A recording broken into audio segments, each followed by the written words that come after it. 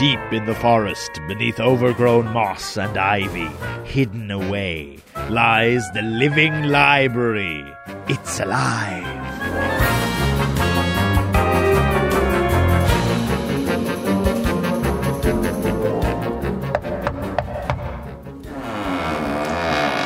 Hello?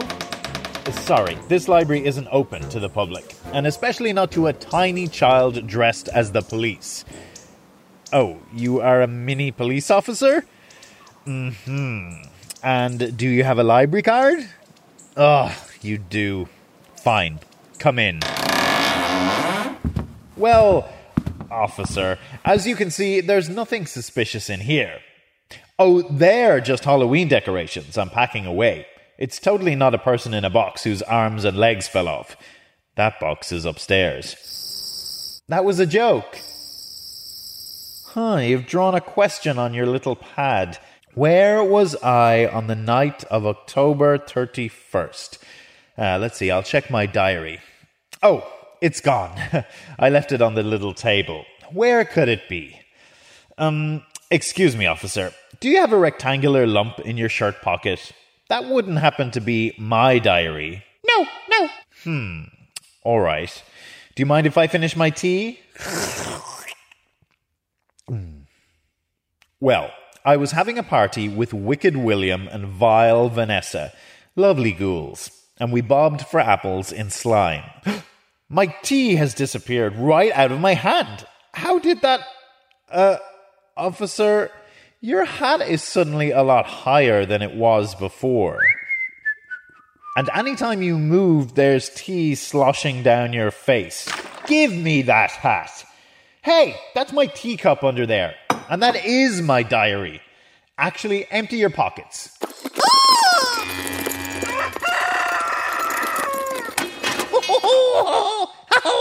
Put me down. You're not a police officer at all. In fact, you're a robber.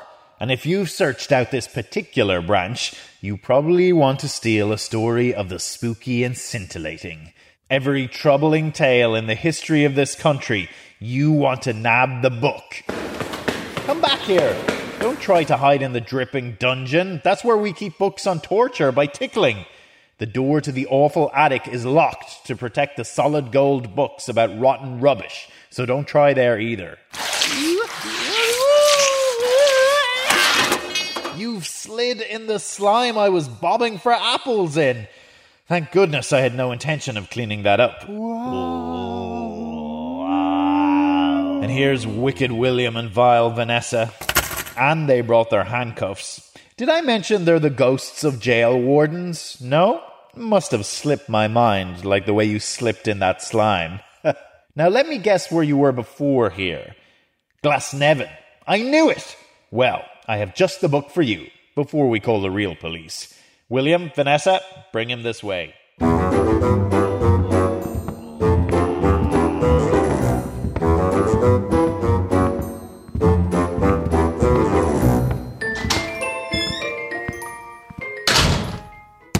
Now, my sticky-fingered silly, let me tell you all about Glasnevin Graveyard and its unusual history. Glasnevin Cemetery in Dublin opened in 1832. Sorry, Father. Will you watch where you're going with that coffin? Convening over 124 acres, it's the largest graveyard in Ireland. Over 1.5 million people have been buried there. If I could just squeeze past you there, Father. Rest in peace. Rest in peace. Rest in peace. Rest in peace. Rest in peace. Rest in peace. Recipe. Rest in peace. It's so popular, people are dying to get in. I am so gas. Famous Irish people such as Michael Collins, Daniel O'Connell, Maud Gonne and Eamon de Valera are buried here. While a usual grave plot can be bought for €1,000, others pay extra to be buried near famous folk for all eternity. Put me beside Al Michael Collins there. That will be €40,000, please. What? I'll take de Valera then, I suppose. Of course. 20,000, please. Oh, just stick me over beside that tree. With so many buried there, it's no surprise there have been some unusual stories, like the mysterious case of the woman who was buried twice. The night was humid. I'd been called out to investigate the death of one Maria Higgins. There was a suspicion she and her husband were trying to scam the insurance company. Firstly, her coffin made a funny noise when they carried it.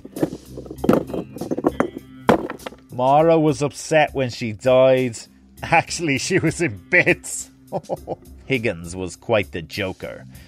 No, actually, that was a good one. Anywho, the other suspicious thing was the woman who looked exactly like Maura Higgins at the funeral. Hey, what's your name? Snora Miggins. Yes, I'll go with that. So there we have it. Case closed. What a rubbish detective. Yeah, I gave the doctor a bottle of whiskey to say I was dead and filled my coffin with rubble. My husband and I got £500 from the life insurance policy. We bought all the things that people thought were cool in 1858. I really died years later and was buried again in Glasnevin. So that means I'm a ghost? Oh, boo. In the late 1800s, guards armed with rifles would patrol the cemetery. One night, a guard called James Horton saw a bizarre, colourful, unusual creature hiding up a tree. Better safe than sorry. It was then Mr. Fogarty popped up. Excuse me, guard, you haven't seen my parrot. It flew out the window. Fogarty would sue the cemetery, successfully. I didn't even know what a parrot was. Here's where we get to the other sticky-fingered stealers like you, kid. Grave robbers. In the 1800s, medical students needed to practice. Seeing as not enough people had donated their bodies to science, they would employ grave robbers, or resurrection men, to creep into graveyards at night and steal the bodies from freshly dug graves. One day, in 1830, they came a little too early, while the family were still at the graveside in Glasnevin mourning their loved one. It was reported a gunfight broke out, with over 60 shots fired.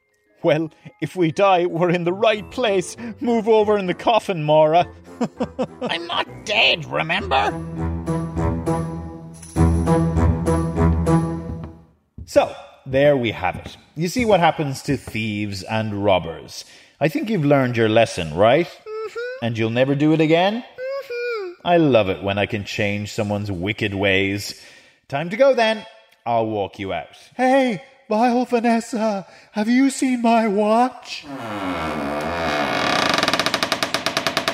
Oh, and just in case you were going to tell some of your little friends to pay us a visit, remember, this library isn't for kids.